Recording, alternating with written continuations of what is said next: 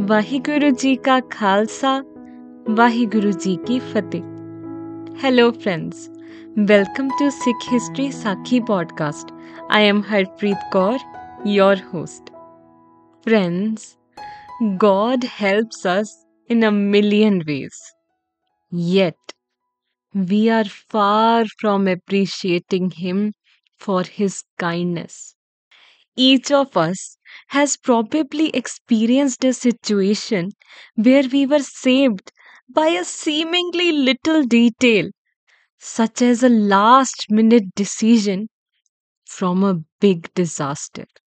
So, friends, be thankful for where you are right now and how far you have come. Moving back, in the last episode, we discussed that Guru Nanak Dev Ji and Pai Mardana Ji stayed in Mutton for a while, making the Pandits understand that the false practices are leading them astray from the path of truth, that Almighty is always close. Now, Guruji and Pai Mardana ji travelled further and arrived in Sialkot. Sialkot, now in Pakistan, is known as the football manufacturing capital of the world, since it makes over 70% of all footballs worldwide. Also, it is part of the so called Golden Triangle of export oriented manufacturing hubs. It is a prime example of a tiny Pakistani city that has grown into a world class manufacturing hub thanks to its reputation for encouraging entrepreneurship and a thriving economic environment. Moreover, Sialkot is also the birthplace of Pakistan's national poet, that is Muhammad Iqbal.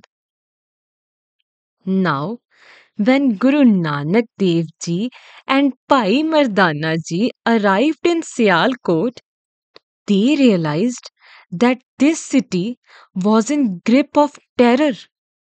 When Pai Mardana ji asked around for such fear instilled atmosphere of the city, a person told them that this city has gained the anger of a great peer, and he had vowed that this city will be destroyed in 40 days with his powers. Friends, now let me tell you the story of what actually happened to this city. A great fakir called Pir Hamza Ghaus resided in the city of Sialkot. Through great penances, meditation, he got possession of great powers and could do miracles and more. The people of this city respected him and came to him for blessings and to fulfill their wishes.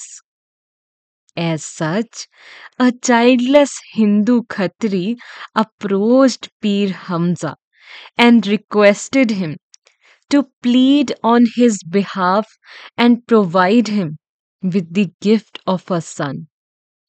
The merciful Pir blessed the Khatri and said that he would be blessed with sons.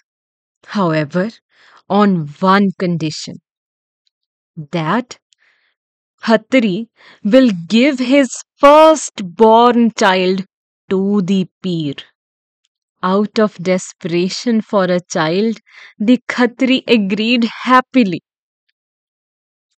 Days passed and the Khatri was blessed with children. Two sons, as said by the Pir Hamza. However, finally having children, the Khatri couldn't keep his promise to the Pir.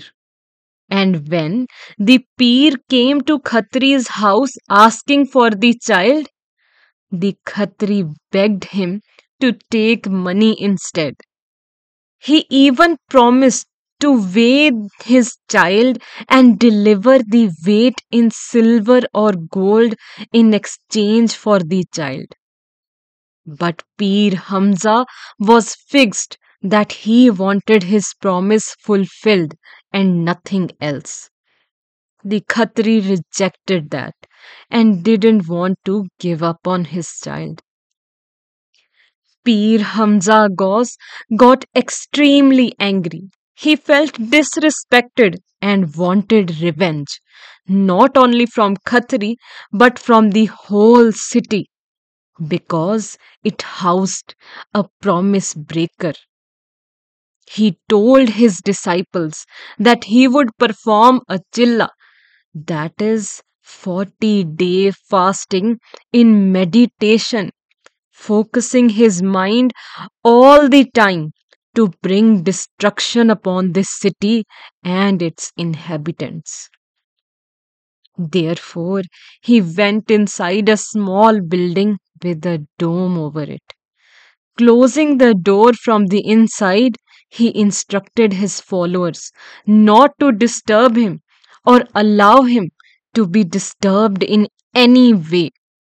He said he would return only when he had his wishes granted. The word of the feared fakir's decision spread like wildfire across the city. The people were in great pain since they had reason to think and fear that the Pir indeed has the ability to destroy the city. Most of them began to fast and worship to their respective gods. However, there appeared to be no effect. A group of people even marched to the door of Pir and wept loudly for mercy. But the Pir remained unaffected. Now, coming back to the present. With Guruji's arrival, the threatened, scared hearts of the people found some hope and they asked for his help. Guruji assured the people that Pir Hamza will be out of his fasting by noon by the will of Almighty. Therefore, Guru Nanak Dev Ji and Pai Mardana Ji went to meet the Pir.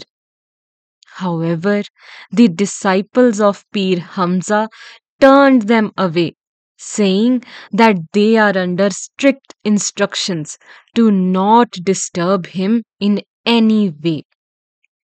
Thus, the benevolent Guru, Guru Nanak Dev Ji and Pai Mardana Ji sat under a bear tree or gooseberry tree just at a little distance from the dome building of the Pir Hamza. While Pai Mardana Ji played the rabab, Guru Ji sang Gurbani. The assurance given by Guruji spread throughout the city, and people sat with intense anticipation as the sun rose to the sky. Just at noon, a loud sound of thunder was heard from the direction of the dome beneath which Pir Hamza was sitting cracked and shattered. Thus, the sun's bright rays entered the dark dome and fell on Pir's face. The loud sound and rays of sunlight disrupted Pir Hamza's concentration, and he opened his eyes towards the crack. His body shook, terrified that the entire ceiling would collapse on his head. He sprang up quickly, opened the door, and raced out of the building, terrified.